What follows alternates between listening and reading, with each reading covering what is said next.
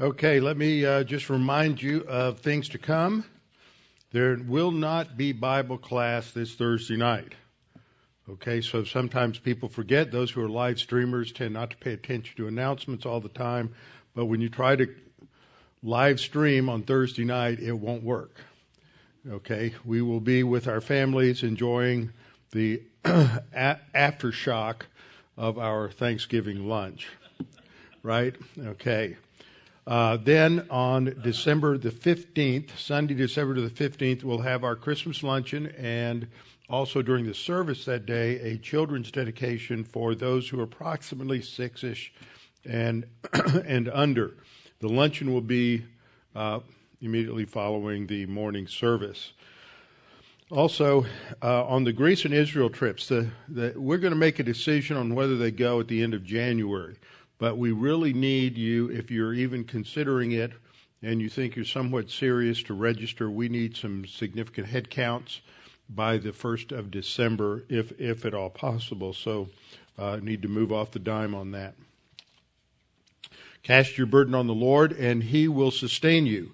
He shall never suffer the righteous to be moved.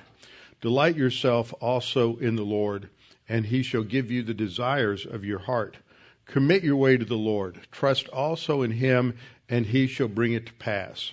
In God I have put my trust. I will not be afraid. What can man do to me? Before we get started, we'll have a few moments of silent prayer, and then I will open in prayer. Let's pray.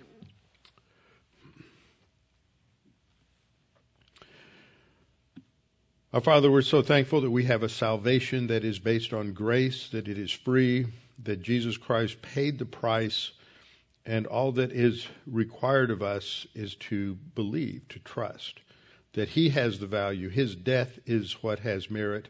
Our faith is simply our response. It is not something that is meritorious.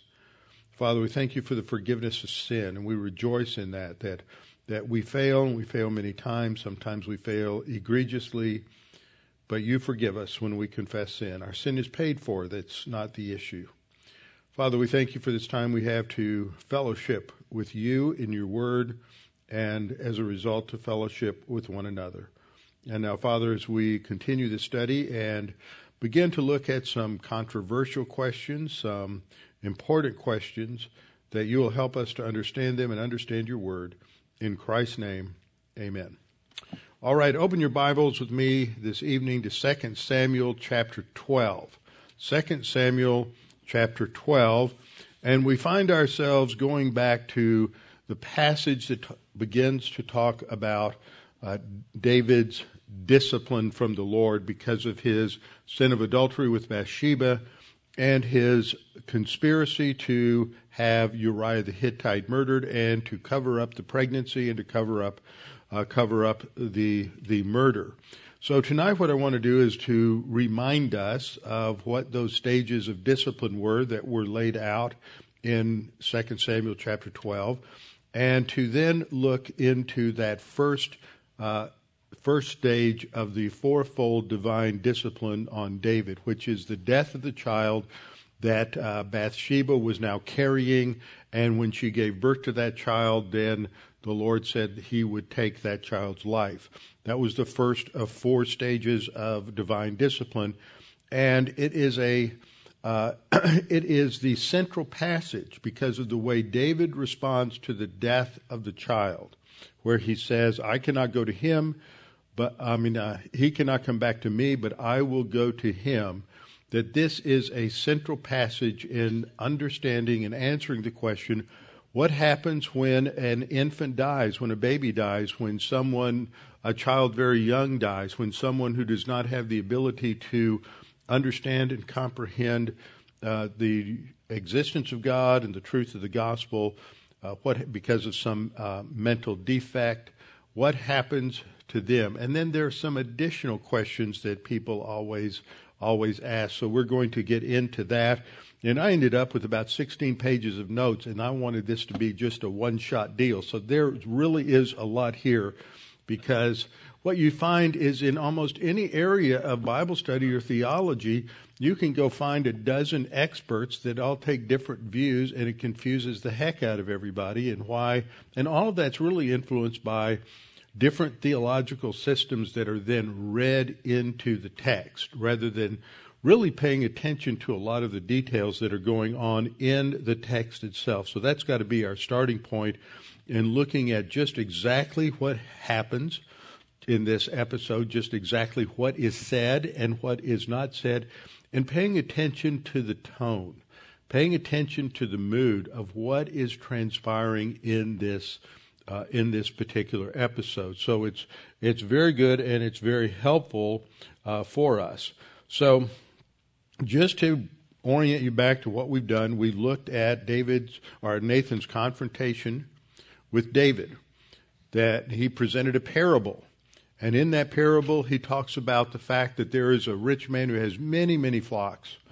And there's a poor man who has one poor little ewe lamb, and he loves that ewe lamb.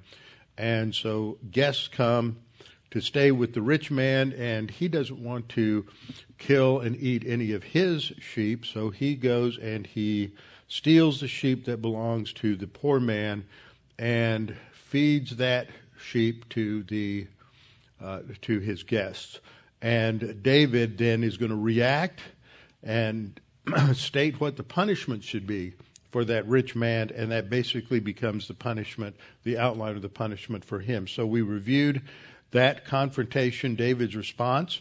We looked then at his eventual, he confesses during that episode, but then we see that later he reflects upon what had been transpiring in his mind, his own mental attitude, the guilt that he realized because he had committed 2 capital crimes. He was guilty of breaking the Mosaic law and guilty of committing crimes that demanded the death penalty. And so he truly feared for his life, that if God had lowered the boom on him as he should have by all rights, then David would not have survived. But God in his grace, when David confessed his sin, God forgave him. That doesn't mean that the discipline was removed. And I think that is an important thing that many Americans and American evangelicals cannot get their mental fingers around. They think forgiveness means no consequences. Sometimes in God's grace, it means that. But what we see here is forgiveness is complete and total, but there are reduced consequences. So we'll look at that. And Psalm 51 is, we studied to see David's mental attitude, his request, his confession of sin, and that's laid out there. No forgiveness is announced yet in Psalm 51.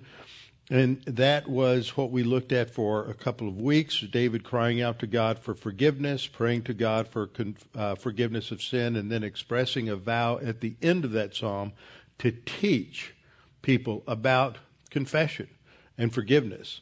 And that's actually what happens. That was our 6th point we covered last time, that David praised God for his joy of forgiveness. Psalm 32, 1 through 11 expresses the joy of David's realized forgiveness. So what we're going to do tonight is look at, first of all, what's taught in the passage, just review the discipline, and then go through the details of the birth and the death of the infant and David's response. So that will be looking at what exactly is said, stated, taught in the passage, and then second, to apply that to these very personal, in some cases, very important questions, as we have people, and you never know, I don't know, that there may be people in the congregation who have had a child die.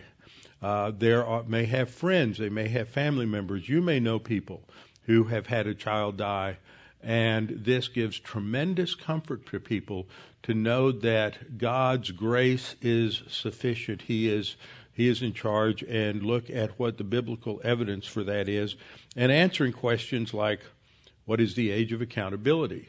A lot of people don't know what that is. It's not a specific age, but what is it? Why is it important? Second, what do we mean by this phrase, reaching God consciousness? What exactly is that? And then a question that has come up, and I always get in trouble because you cannot study this topic at all when you're studying about infants and salvation and be emotion. You got to just disengage your subjectivity and your emotions, because we all think sweet little kids are innocent, and we are all born dead in our trespasses and sins and worthy of eternal condemnation. And anything better than that is the grace of God. And whether a person becomes a believer or not, the very fact that they're allowed to live and enjoy this life and to experience some of the common blessings of God to everybody is just the grace of God. And so we have to remember that we are not entitled to anything. It is God's grace that has provided it all for us. So we'll look at that if we have time. So, looking back in chapter 12, verse 5, we see the reaction that David has to the parable about the wealthy man who has all of his sheep and the poor man whose ewe lamb is stolen from him. And at the end, David's anger is greatly aroused against the man. And he says to Nathan, "As the Lord lives, the man who's done this shall surely die, and he shall restore fourfold for the lamb." That outlines what will be his divine discipline. God will provide 4 stages of divine discipline on David. And he says because he did this thing, because he had no pity. And so what David will experience is, first of all, the death of the child. Bathsheba at this point is pregnant. She's going to give birth to a son. And that child will almost immediately die. It will take 7 days, and then that child will die. The next stage is something that seems even more horrible, is the fracture of David's own family. It is as if his own sins are brought back upon him. For he has a daughter named Tamar, who is the full sister of Absalom. And she is a half-sister to another son named Amnon. And Amnon will rape her. Some people have thought that David raped Bathsheba. I don't think so. I don't think there's any evidence of that. But certainly there's his position of power and prestige would have come into play in seducing her. But this is much, much worse. And Amnon rapes Tamar, and then her brother Absalom will bide his time, and he will wait 2 years, and then he will do the same thing David did. David didn't directly murder Uriah, but he developed a conspiracy, a group of people, which primarily was Joab, who would use a military situation to cause the death of Uriah. And so what Absalom does is he gets some of his men together, and he tells them that they need to go to this festival with Amnon and to kill him. And so there's that conspiracy to commit murder, which resembles David's conspiracy to have Uriah killed. So that's the second, that's the third. The first is the death of the baby. The second is the rape of Tamar. The third is the death of Amnon. And then the fourth is Absalom's rebellion against David. In this situation, after Absalom has Amnon killed, festers in their relationship. He is away from the capital for a lengthy time, and David finally brings him back, but he really doesn't talk to him, doesn't spend time with him. And Absalom gets involved in a conspiracy to overthrow David. David has to flee for his life with his cabinet, with his family, and David flees. And then Absalom eventually is going to be killed by Joab and his men. And so that's the fourth area of divine discipline. It's just tragic what David goes through, all as a result of his sin of adultery with Bathsheba and conspiracy to commit murder. What we see in this is that God responds to us in forgiveness with one of three ways. First of all, sometimes God forgives us and we still feel the full force of divine discipline. Just because God forgives us doesn't mean he will necessarily diminish the discipline. That's not what happened in David's case. Second is that God forgives the sin and lessens the discipline. If it had been full force, David would have been executed for capital crime. In this case, it's lessened, but it is still pretty severe. Sometimes it's lessened and it's not so severe. God, in his grace, knows exactly how intense the discipline should be. And then third, sometimes and frequently, God forgives us and we don't realize any of the consequences, any of the discipline for that sin. And that happens to us a tremendous amount, so that sometimes we just develop a rather lax view of our sin. So in 2 Samuel chapter 12, verse 11, explains the overall situation in terms of the discipline. The Lord said to David, I will raise up adversity against you and your house. So his family is going to feel the brunt of the discipline for his sin. Not only does he suffer, but his whole family does. It's suffering through association. I will raise up adversity against you from your own house, so it's his own children, and I will take your wives before your eyes and give them to your neighbor. And that will happen rather graphically with Absalom, when he will take David's wives and concubines and go up and publicly have intercourse with them on the roof of the palace. This was a very pagan type of thing to do in the ancient world, where a new king would do that to show that he now has the power and the authority over everything that the former king had. So it is a profound and graphic act of rebellion. So this sets the stage, and God announces that he is going to take the life of the firstborn. It's interesting when we look to verse 15. It's broken in half. After the end of the confrontation of Nathan with David, David confesses his sin in verse 13, the first part of verse 13, I've sinned against the Lord. Nathan, as a spokesperson for the Lord, tells David, the Lord has also put away your sins, you shall not die. However, in verse 14, because by this deed you have given great occasion to the enemies of the Lord to blaspheme, the child also who is born to you shall surely die. So that's a clear statement that this baby will die and God will take its life. But David recognizes the grace of God. Perhaps David is thinking about Abraham. God told Abraham to take his son Isaac up to the mountains of Moriah and there to sacrifice him to the Lord. And at the last minute, God stayed his hand in grace. Perhaps David is thinking about other instances that had happened where God was gracious in holding back in divine discipline. And so David responds to the Lord in prayer. And I want you to pay attention what happens from the second part of verse 15 on. And the child is born, and we're told, and the Lord struck the child that Uriah's wife bore to David, and it became ill. This happens almost immediately after the child is born. But I want you to notice that Bathsheba is not identified by name. She's identified as the wife of Uriah.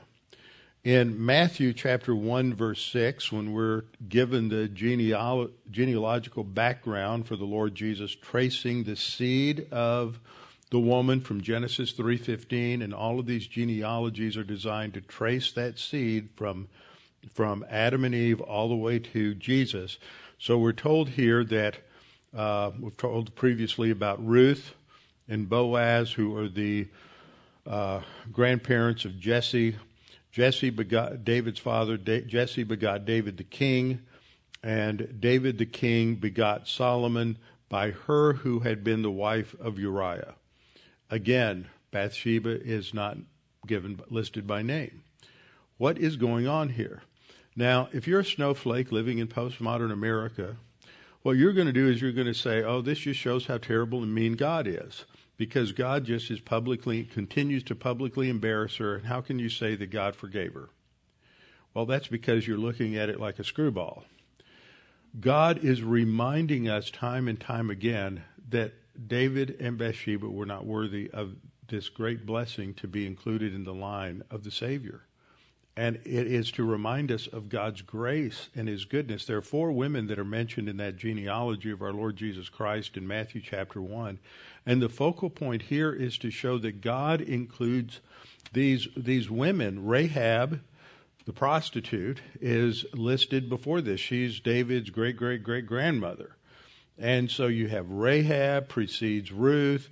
Ruth is a Moabitess, she's mentioned, and then Bathsheba. And these women who, if you were inventing a religion, you wouldn't include women like this in human viewpoint in the line of your hero. You would want to include women who seem to fit the model of great heroines. So that's the point. It's to remind us of God's grace, to constantly remind us that those who were sinners were graciously included in the line of the Lord Jesus Christ. And so you can't look at it from the line of a rebellious sinner. You have to look at it in terms of what God is doing to exhibit his grace and his goodness and his kindness. So we see that the child is born, and just within minutes or hours, the child becomes fatally ill, but does not die. But I want you to pay attention to what's going on with David. Let's pay attention. What is the mood? The child is ill.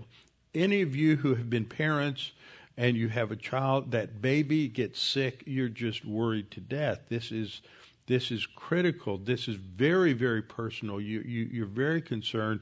And David knows that God has given a death sentence to this child. But David does not sit back in some sort of impersonal fatalism and say, oh, well, that baby's dying and that's all my fault. I'm going to go have a pity party and because there's nothing I can do about this. That's not David at all. David comes and he goes to the Lord in prayer, in profound prayer. And what we see here is David is going to exhibit great mourning as a Jew would at the time of death. And so he is fasting and he is praying. Now, I've taught this many times in the past that today we have all these little fake fasts that Christians get involved in, thinking somehow that's going to impress God, but actually they're thinking it's going to impress everybody else. I'm really hard on this because they don't understand what a fast really meant in the Bible. It meant that you were going to put all of your attention, all of your energy in your prayer, and you weren't going to be distracted by having to prepare meals. Even if you're the king, eating was not, I'm going to go get something out of the refrigerator, stick it in the microwave. 5 minutes later, I've got a meal and I can sit down and then I'll go back to praying. We go through a fast food. Somebody can bring us things. In the ancient world, this was very time consuming. And so fasting was that you're just not going to get involved in all of that energy and distraction. And you're going to put your attention on prayer because what you're praying about is more important than taking care of my everyday needs and carrying out my everyday activities. And when you see 99.9% of the people carrying out some kind of fast, I even hear these things, well, we're just going to have a carbohydrate fast today, or we're going to have a dessert fast today, or we're going to have a whatever it is. They're just not going to have something that they usually have, as if giving something up for God is somehow going to really impress God with your spirituality. It is a matter of priority here where all of the attention is going to be on the Lord. And so David goes in, and this is in the palace. I don't think because of what happens at the end, I don't think he's going before the Ark of the Covenant, because at the end, when he's still fasting and praying, and the elders, the men that are called his servants there, this is really his cabinet. He's a king, and he has his generals, and he has others who are in charge of the economy, in charge of the treasury, in charge of all the different administrative aspects. That's the term that is used, the elders of the house. That describes those kinds of men. And when they come to him to inform him about the death of the child. And if he were in the temple praying before the Ark of the Covenant, they wouldn't be able to get in there. So this is in the palace. He goes to an area where he has privacy, and he lays down all night in prayer, and he is not sleeping. So he is going for this period of 7 days. He's weeping. He is not eating. He's not changing his clothes. He's not going in and taking a shower. He is excluding everything except the focus on prayer to plead with God for the life of this child. So when he does this, we're told in verse 17 that the elders of his house arose and went to him to raise him up from they began to plead with him not to do this, but he won't do it. He won't listen to them. He tells them to go away. He doesn't eat. He doesn't drink. He doesn't do any of these things at all. And so they continue to observe this intense grief on his part. And we can't exaggerate this enough, as intense as this grief is. And then we come to verse 18. Then on the 7th day it came to pass. Now, why is it important for us to know that this is on the 7th day?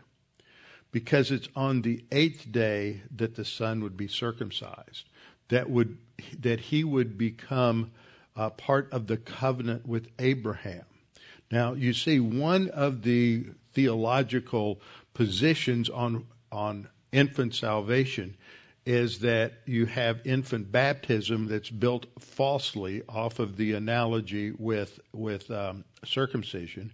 And so you bring the child to church, and there's this infant baptism ceremony. It doesn't mean he's saved, but what it is that on the basis of the faith of the parents, this child, if he dies before the age of accountability, is going to go to heaven. This is based on a doctrine that confuses Israel with the church, and it is completely fallacious. But under the Mosaic law, the son does not become a child of the covenant, does not enter in until that circumcision takes place. So that tells you that there's no automatic salvation here on the basis of the fact that he would have been part of the covenant with Moses by virtue of his circumcision. And that's why we're told this, is that doesn't apply here. And so you can't come along and say that, okay, that's why this child is saved, and that those who are circumcised would be saved and those that aren't circumcised would not be saved. And what we'll see is that you have a number of different positions that are out there by theologians, depending on their theological background, that some will say that, well, elect babies go to heaven and non-elect babies don't go to heaven. There are others who will say those who were baptized as an infant will go to heaven, and those who weren't will not go to heaven. And it's just crazy, the level of confusion based on various theological systems. So that's why we're told that this is on the 7th day. It's before the circumcision would have come to pass. And the servants of David, that is those who are mentioned in the previous verse as the elders of the house, the servants of David were afraid to tell him that the child was dead. They've been watching him as far as they're concerned. It looks like he's been having a meltdown for the last week. He's weeping and wailing and all of the demonstrative emotions that went along with mourning in the Middle East. And so now they're afraid to tell him, and we're told their rationale, what they were thinking. They said, indeed, while the child was alive, we spoke to him, and he wouldn't listen to us.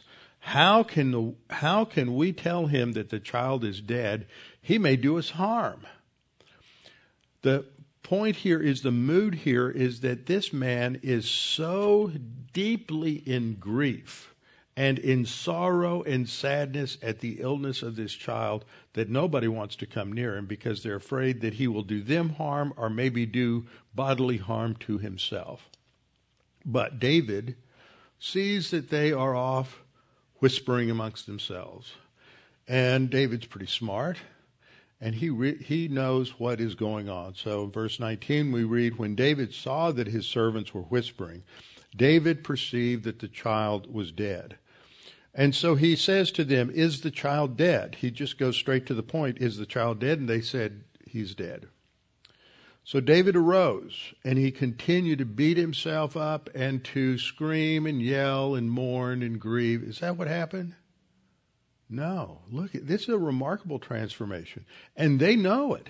They see this, and they can't believe that he doesn't continue or even get worse in his meltdown. So David arose from the ground, washed, and anointed himself. This is the common use of the word anointing. You know, so many people, when they look at anointing in the scripture, they always think it's some big spiritual thing. Just like when they look at the end of James, when James says if someone is sick, let him anoint himself. And so they think you need to go get oil and anoint him, and it's some kind of spiritual thing, and that's hogwash. It's a word in the Greek there that refers to every day. If you're living in the dry climate of the Middle East and you're not applying lotions and oil to your skin, you're going to dry up. And the application on a daily basis of those lotions and those oils was called anointing. And every day, anybody who got up and they took a little bath and they applied lotions to and oils to their hair and to their skin, they were anointing themselves. But David is so focused on expressing his prayer to God to save the infant that he's not taking a bath every day. He's not anointing himself every day. He's not putting on his deodorant and his aftershave, and he's not combing his hair, making sure he doesn't have bedhead and all these other things. He is focused on prayer. And now what does he do? He hears that the child is dead, and rather than continuing or increasing his grief, he immediately goes and he takes a bath and he cleans himself up and he puts oils and lotions on his skin, on his face, his hair, puts on clean clothes, and he goes into the temple. See, he's been in the palace. He hasn't been in the temple before the ark, and he goes into the house of the Lord and worshiped. Now, we've done a study of this word in the past, and one of the most significant meanings of the word worship is when it is used as a synonym for singing hymns before the Lord, for making music, for the writing even of hymns. And so David is going in and he is going to sing before the Lord, not a lament psalm, but a thanksgiving psalm and a psalm of joy. So he goes in and he worships the Lord in the temple. Then he goes to his own house, and when he requested, they set food before him, and he ate. He hasn't eaten in a week, so he probably had a tremendous appetite. And he is sitting there, and he is eating all of this food. And I don't know if you've ever gone a week without food. The most I ever went without food on a fast, on a outward bound type of adventure with Honey Rock Camp back about 40 years ago. After being without food for a few days, you're not really hungry, but you sit down, and after about the third bite, you're looking at, bring me that fourth plate of pancakes and an extra dozen eggs. Your appetite comes back with a vengeance. So David would be sitting there and really eating. They're just amazed at this. And then we read, then his servant said to him, "What is this you have done? You fasted, you wept for the child while he was alive, but when the child died, you arose and you fed your face like you hadn't seen food in months." That's the idea. They are stunned. What a transformation. Here's this man who was grieving intensely, and when the child dies, it stops. He goes and cleans himself up. He is exhibiting a measure of joy and tranquility and contentment, not joy in the sense that he's laughing and telling jokes and all of that, but that he is content. He is no longer grieving. He's no longer upset. One pretty good commentary on 2 Samuel says, David's extreme outpouring of his soul in order to save his infant son fails. But instead of falling apart into even greater emotional outbursts of grief or hatred of God, he appears outwardly serene, joyful, and at peace with God. This is a remarkable transformation. Now, what is it that brought about this transformation? He explains in verse 22. And he said, while the child was alive, I fasted, I wept, for I said, who can tell whether the Lord will be gracious to me that the child may live? So he believes God can answer his prayers. Sometimes I've heard people say, well, David shouldn't have prayed. He already knew what God said was going to happen. There's no condemnation of David in here for praying. We don't know what God is going to do. God may tell us something is going to happen just to see if we'll continue to pray or not. And so that's what David continued to pray, but God was not going to change and let the child live. So David then says in verse 23, but now he is dead, why should I fast? Can I bring him back again? I want you to notice the personal pronouns here.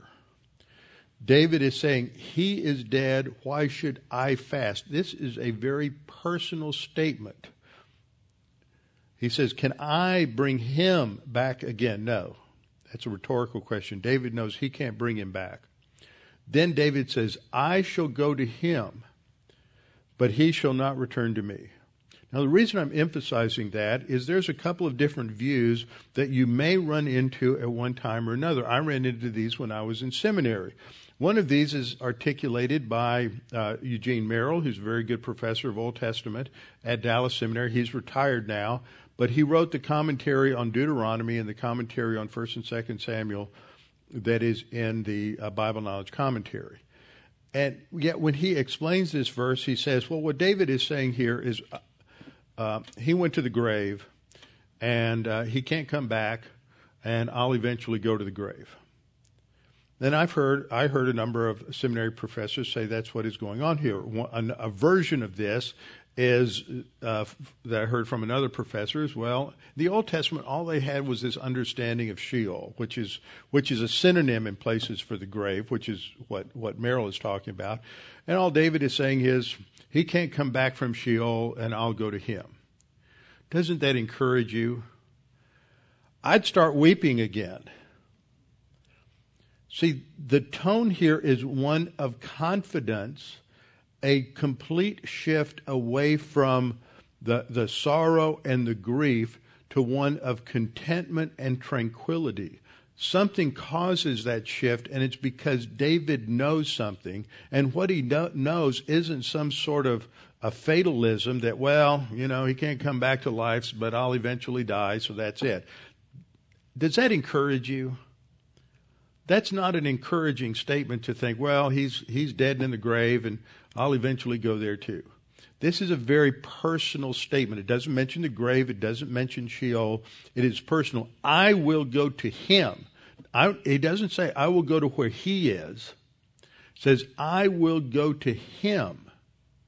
That's personal. David sees that in the next life he's going to have a personal relationship with this infant who will come back as an adult to be able to have that personal relationship with David. So he says, I shall go to him, but he shall not return to me. This is very personal. It is not, well, he's going to be in the grave and I can't go there. He can't come back, but I can go there.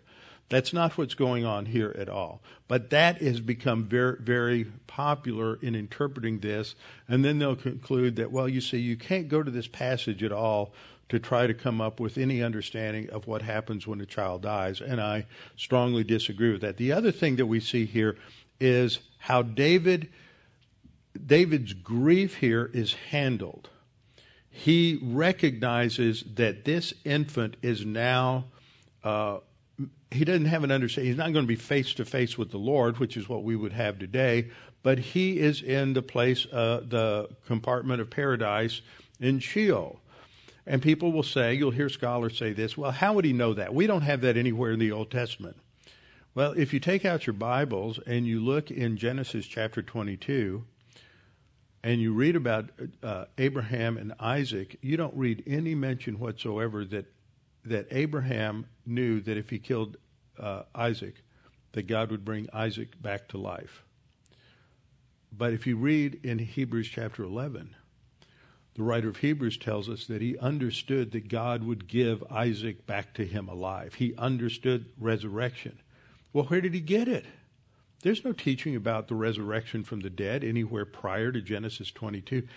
These patriarchs and David understood and knew things that are not recorded for us, in the sense that we're not told everything that God told Adam and Eve in the garden. We're not told everything that they knew, but they knew a lot more than what we see in those episodes.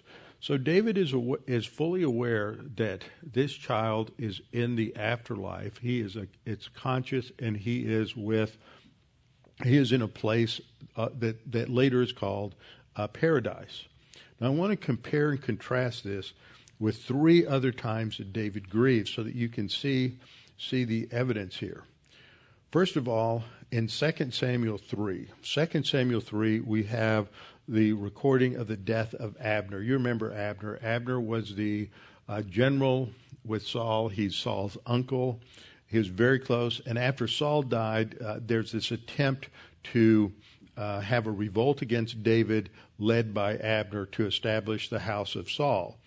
And Joab, who is, he's basically a mafia hitman type of individual, and Joab recognizes the danger that Abner presents to the unity of the nation and to David, and so he is going to basically assassinate Abner. And so afterwards we see David's response in 2 Samuel 3:31. Then David said to Joab and to all the people who were with him, see, they're sort of joyful that Abner has been killed, and David straightens them out right away, and he says, tear your clothes, gird yourselves with sackcloth, and mourn for Abner. And King David followed the coffin. So they buried Abner in Hebron, and the king lifted up his voice and wept at the grave of Abner, and all the people wept. But he doesn't say anything about seeing Abner in the afterlife. We see his grief. It's very different from what happens when this child dies. In 2 Samuel chapter 13, which we'll get into probably after the first of the year, 2 Samuel chapter 13, we read about his response to the death of his son Amnon. Amnon is basically murdered via conspiracy by Absalom. And it came to pass while they were on the way that news came to David saying that Absalom has killed all the king's sons, because all the other king's sons were having this party. That's where Absalom sent his hit team to go in and kill Amnon. And so the rumor got back to David that not just Amnon's dead, they're all dead. And so the king arose and tore his garments and lay on the ground, and all his servants stood by with their clothes torn. So we see this grief like David was exhibiting prior to the death of the baby. But then word comes that no, all the other king's sons are okay. It's just Amnon that was killed. So it was, as soon as he had finished speaking, that the king's sons indeed came, and they lifted up their voice and wept, and also the king and all his servants wept very bitterly. But we don't see David saying, well, I'm going to go see him. There's this difference with these other sons. He has confidence that that baby is going to paradise. He's not so sure about these other sons and what their eternal destiny is. And the same thing happens when he hears about Absalom. He gets word that Absalom has been killed. And we read, then the king was deeply moved and went up to the chamber over the gate and wept. And as he went, he said thus, oh, my son Absalom, my son Absalom, if only I had died in your place. Oh, Absalom, my son, I will see you in the future. Oh, wait a minute. He didn't say that, did he? See, he's not sure about Absalom. He's not sure where these others were going to spend the future in a future life. But he knew, he had confidence. That's what changes his whole mental attitude. He has this confidence about that child. So we go to this passage, and I think we see solid evidence that David's whole attitude changes because he knows that this child is going to be in paradise. So let me tell you what some of these other views are. I've mentioned these already, but just there's three views that I'm aware of, or some variation of all of these. One is that David is just saying that this child died. He can't be restored to life, but I will die. That's just not real uplifting. It's not something that's going to give you a lot of confidence. The variation on that is this child is in Sheol and cannot return, but when I die, I'll go to Sheol. Well, again, that's pretty ambiguous, and it's not something that's going to change your whole attitude.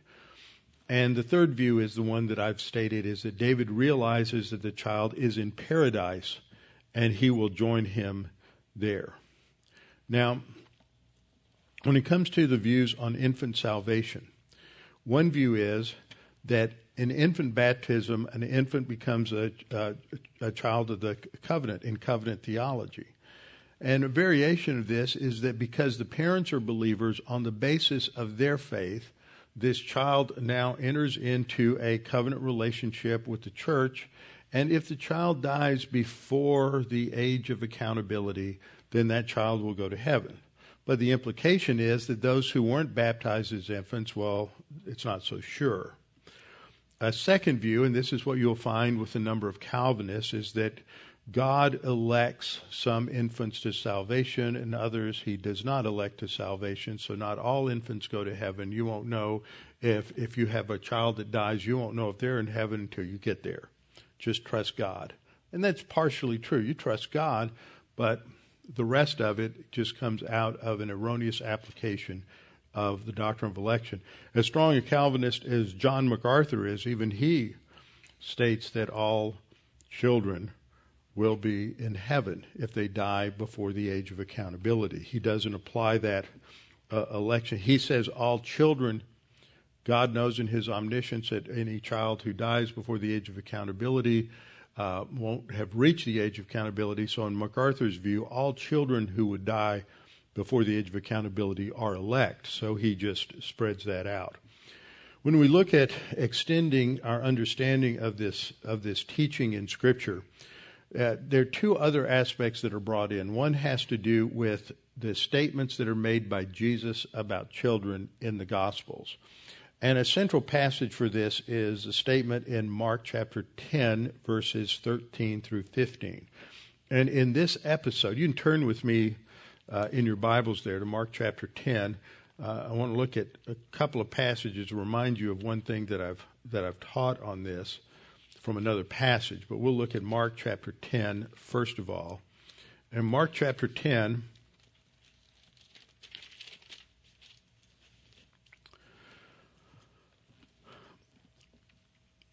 Mark 10:13, Mark writes this, and there's some different episodes that are brought together here. And at this time, he says the little children are brought to Jesus. Then they brought little children to him. And the word here is paideon in the Greek. That's important. It's not teknon, which can refer to a child from a young age all the way up to maybe 12 or 13. This is a little child.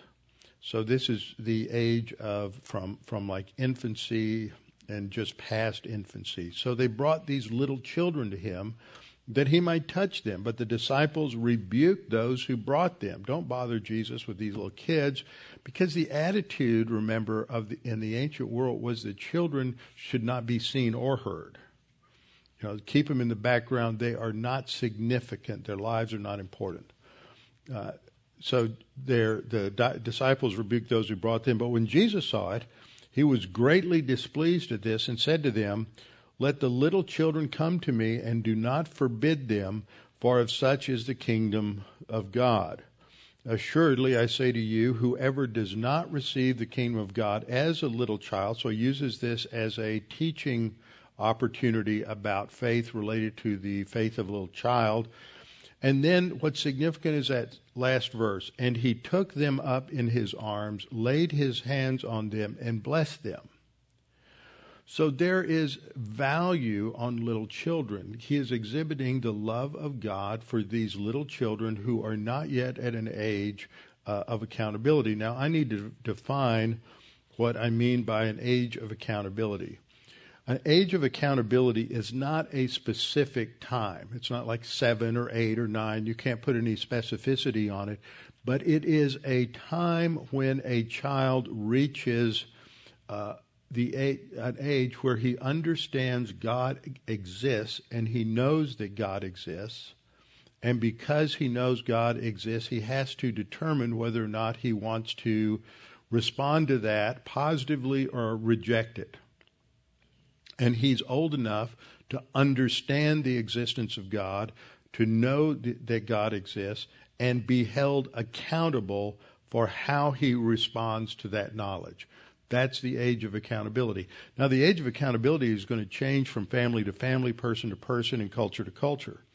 If you live in a home where every day, every week, the family reads the Bible together, that they talk about Jesus among the family, and that the kids go to church all the time, and they're told Bible stories in nursery and all through those early years, then they're going to come to a consciousness of God's existence much earlier than someone who lives in some aboriginal tribe or is brought up in the midst of an extremely profound Hindu culture in India. They won't hear about God as the God. They won't hear the name of Jesus or anything like that till they may be in their teens or maybe into their 20s. So it's going to vary from culture to culture. I knew a couple years and years ago that were very much involved with Child Evangelism Fellowship. And the wife taught Good News Clubs and 5-day clubs every week after school. And she would drag her 2-year-old daughter with her to all of these Good News Clubs meetings. And little Ginger would sit there on the floor and hear her mother tell the Bible story over and over again, because she did several of these a week, so it was always the same story, but she would hear that over and over again. And at the end of the Good News Club, as is typical, she would give an invitation to the children that if they wanted to accept the free gift of eternal life, then they could raise their hand, and then she would talk to them about it to make sure they understood the gospel and make sure they understood what it meant to believe in Jesus. So one day after she packs up her flannel graph and everything else, and she's in the car and they're driving home, little 2.5-year-old Ginger says, "Mommy, why don't you ever ask me if I want to believe in Jesus?" 2.5. A little child like that, constantly exposed to Bible stories and to God and hearing the gospel, reaches God consciousness very early. But you have somebody who lives in a pagan environment, somebody who lives in the Amazon forest. They may be 15 or 20 years old before they get to that point. So the age of accountability is going to vary from child to child, and that is related to but different from God consciousness. God consciousness is that point when they come to believe that there is a God. Now, the key passage for understanding both of these is in Romans chapter 1. In Romans chapter 1, starting in verse 19, or let's start at verse 18. "For the wrath of God is revealed from the heavens against all ungodliness and unrighteousness of men who suppress the truth in unrighteousness." Now, let me tell you, there's a couple of different ways that that's interpreted.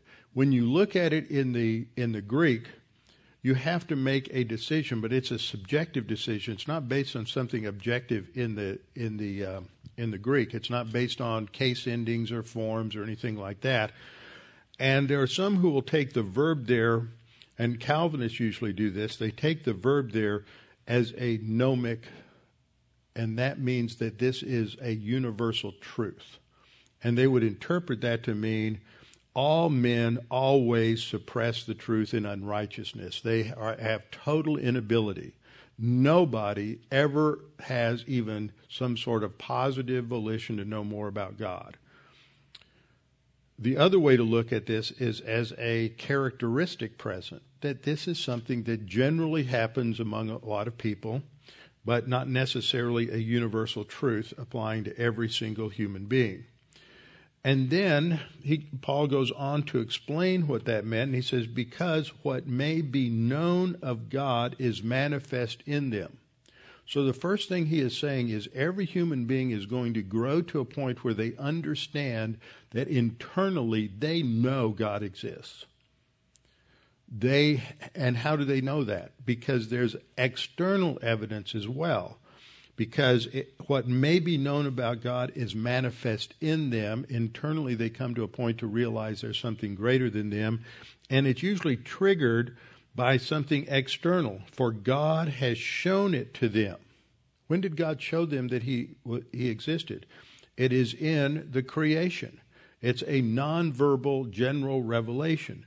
For since the creation of the world, His invisible attributes are clearly seen, being understood by the things that are made. So it's understood that God exists by the things that He makes. And they know it. So they have an external witness that it triggers this internal response. And they know that God exists. And at that point, they have a decision to make. That I want to know more about this God or I don't care. So if they want to know more about God, then God's going to give them more information. But that is the age of accountability, where they're accountable, they can be held responsible for this response to this general revelation. Coming to that point is called God consciousness.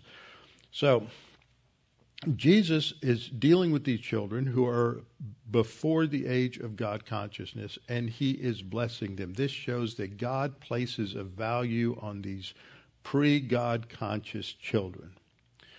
John 3:18 tells us, he who believes in Him is not condemned, but he who does not believe is condemned already.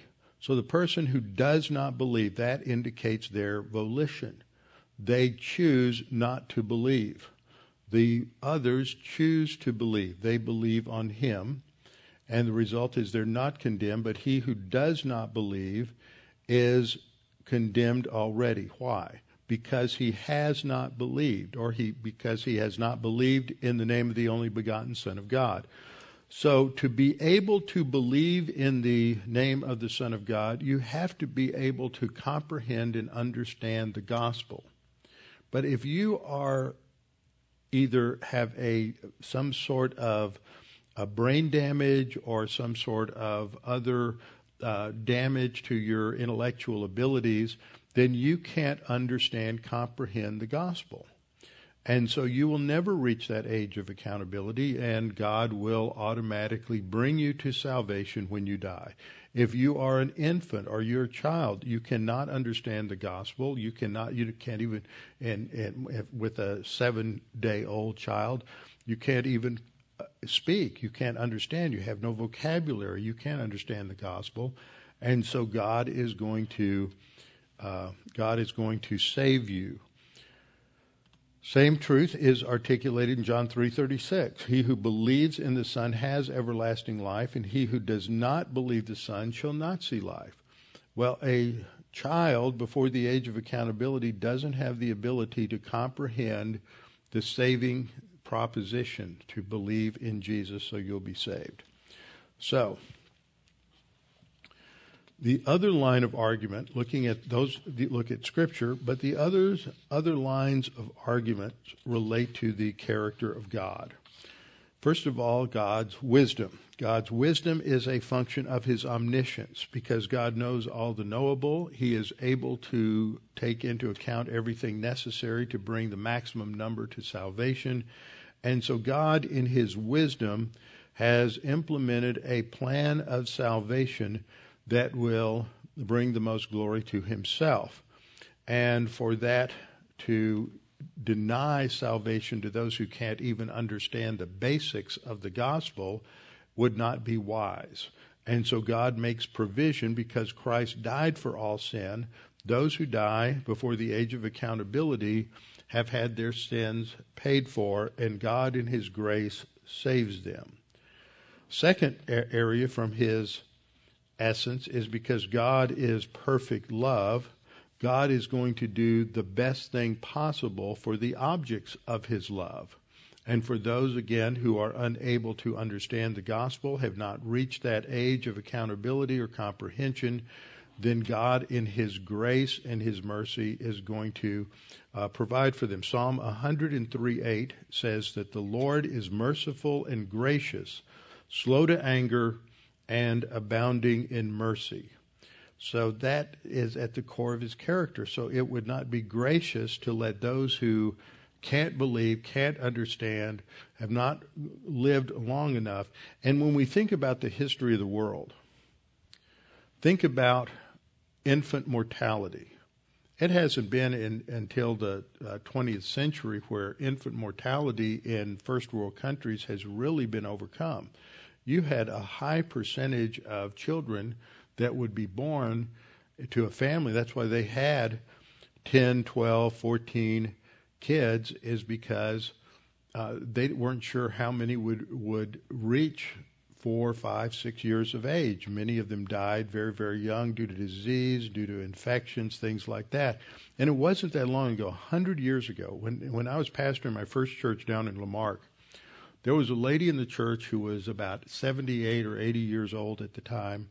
So she was born right around the turn of the last century, right around 1900, and she was the 16th of 18 children. Today we look at that and we go, oh, that's incredible. That was normal at that time. I think my grandparents were born in about that same, a little bit before that, and they both grew up in families with 5 or 6 children. My great-grandmother is buried out near north of LaGrange, and right next to her is one of her, I think her first or second child, who died before reaching, a week's worth of age. That was so common. You can go through these old cemeteries and see how many infants are buried there. Think about how many children, just of those who have died in infancy around the world, are going to be in heaven. This is great comfort to people, and there will be many in heaven because of the Lord's mercy. Nahum talks about God's goodness. In Nahum 1:7, the Lord is good, a stronghold in the day of trouble. Now, it just states that principle. The rest of the verse is derived from this initial principle that God is good. He's going to do the right thing. Zephaniah 3:5 says the Lord is righteous in her midst. He will do no unrighteousness. So his righteousness comes into play in providing salvation for those who can't believe. And Psalm 103:6 says, the Lord executes righteousness. Now, I want to go ahead and answer this last question. I've answered it before. I may have had more time the last time I attempted this. But this question comes up every now and then. What happens to children at the rapture? If I have a child and that child is 6 months old and I'm raptured, what happens to that child? Now, there are some people, Tim LaHaye was one, he taught that, and in all of his Left Behind books, that all pre-age of accountability kids got automatically raptured. Bob Leitner, who became a good friend, I was his TA at Dallas Seminary back in the 70s. He went to be with the Lord 2 or 3 years ago, And he wrote a wonderful book that's called Safe in the Arms of Jesus. So if you know anybody who has a child who dies, that's a great book to give them. Safe in the Arms of Jesus. But he has several questions that he answers at the end of the book, and one of those is what happens to children at the rapture, and I think he gives the wrong answer. He says they all get raptured. There are also a number of people who take the view that I take, that children of believers are not necessarily raptured, or not going to be raptured before the age of accountability. And let me give you the basic argument. The basic argument is expressed this way. The major premise is that a child who dies before the age of accountability goes to heaven. Therefore, by analogy, a child who hasn't reached the age of accountability at the rapture will also go to heaven. What I see here is a tremendous logical fallacy.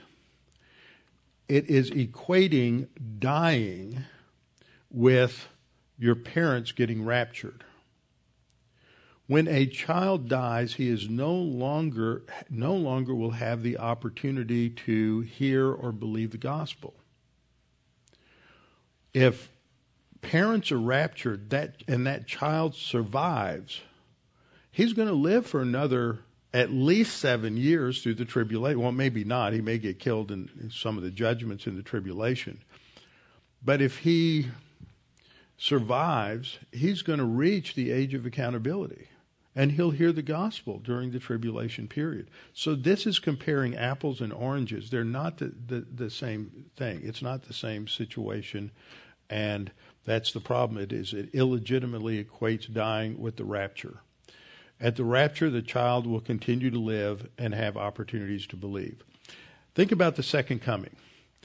It's the end of the tribulation.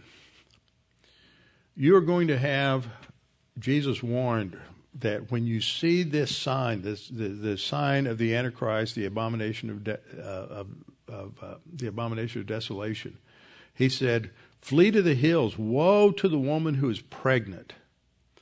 Okay, so they're going to be pregnant women 3.5 years into the tribulation, and they're going to flee, and then they're going to give birth. And there are others who are going to get pregnant during that time as they're in hiding, and they're going to give birth. And those children that are born then are going to be 3 years or younger, and I don't believe they will reach the age of accountability. Maybe some of them, but not all of them. So Jesus comes back. Jesus comes back, and all the unbelievers are taken off the earth. But these infants haven't reached an age of accountability yet. So are they going to go into the kingdom? Yes, they'll go into the kingdom. Will they have a resurrection body? No. Let's say their parents were killed during the second half of the tribulation. They're martyred, and these kids survived. They're going to go into the kingdom, but not in resurrection bodies. They're still going to have to reach the age of accountability and believe in Jesus. And we know from the fact that there's a rebellion against Jesus at the end of the 1,000 years that there are going to be a lot of kids born during the millennial kingdom that reject the gospel and reject Jesus. So a child at the time of the rapture is martyred. Let me give you another illustration. Some of you like to read history. Some of you like to read the history of the American West. You know what percentage of Americans that followed Horace Greeley's advice and went west, young man, go west, were believers? I'm guessing well north of 50% were believers, just because there were so many believers in this country.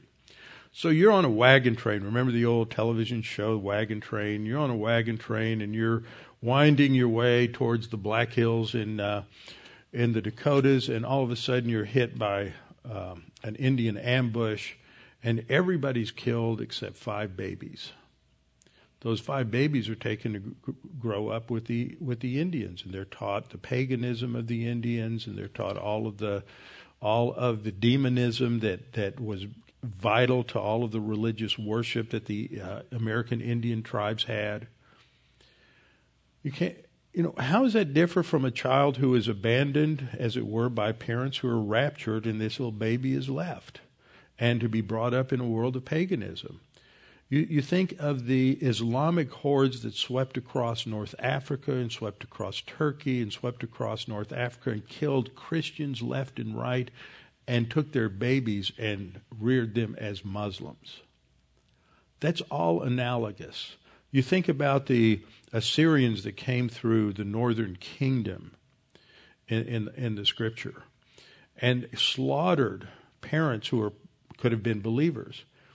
And yet their children were left alive and were then deported somewhere and were probably adopted and reared by some pagan Assyrian family. Same thing happened in the Babylonian invasions.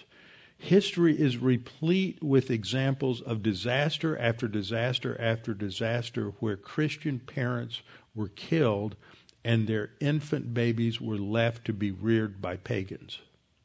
There's nothing in God's character in Scripture or in history to indicate that because parents, an infant has Christian parents, that if they die, that child automatically gets saved. And that's what the argument is. Those children of parents who are raptured are going to grow up in the tribulation period. It's a horrible time. But we know from Scripture that millions of people are going to be saved during the tribulation.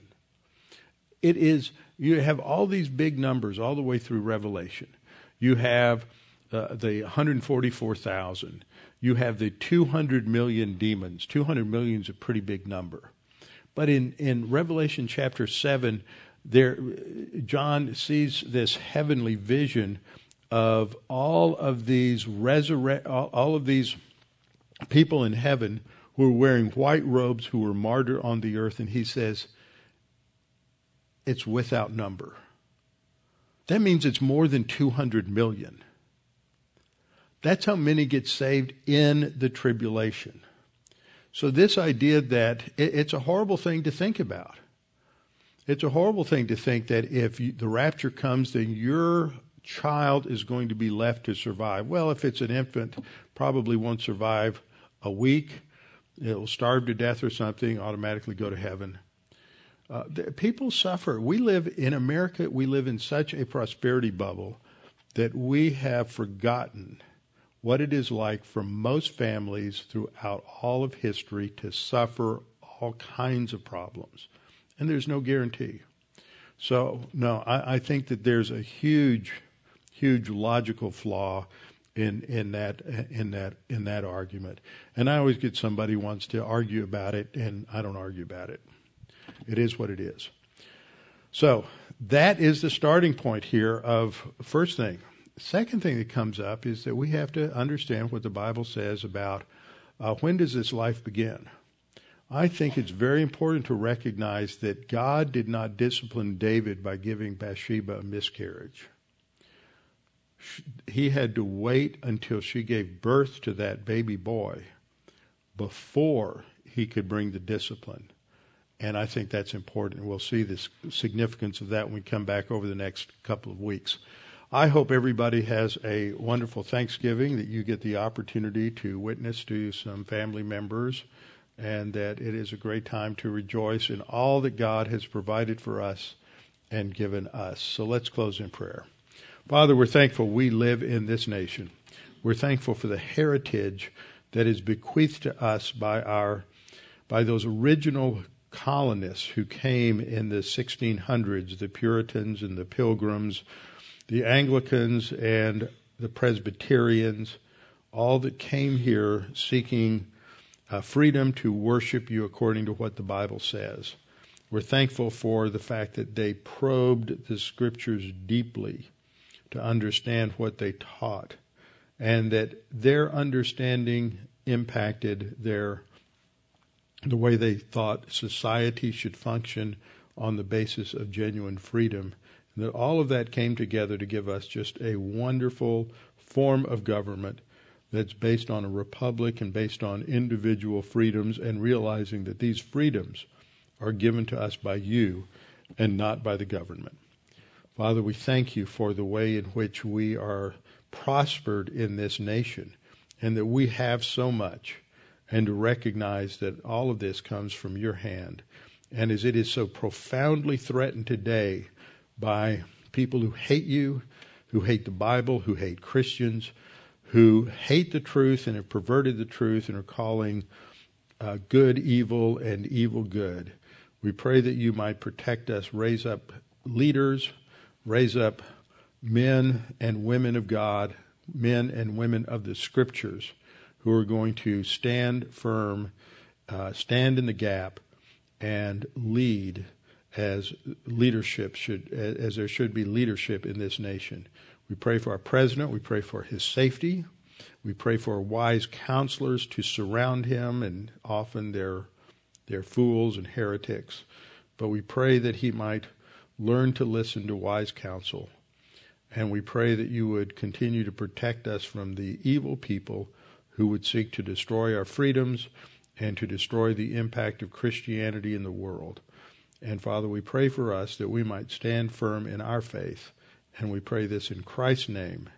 Amen.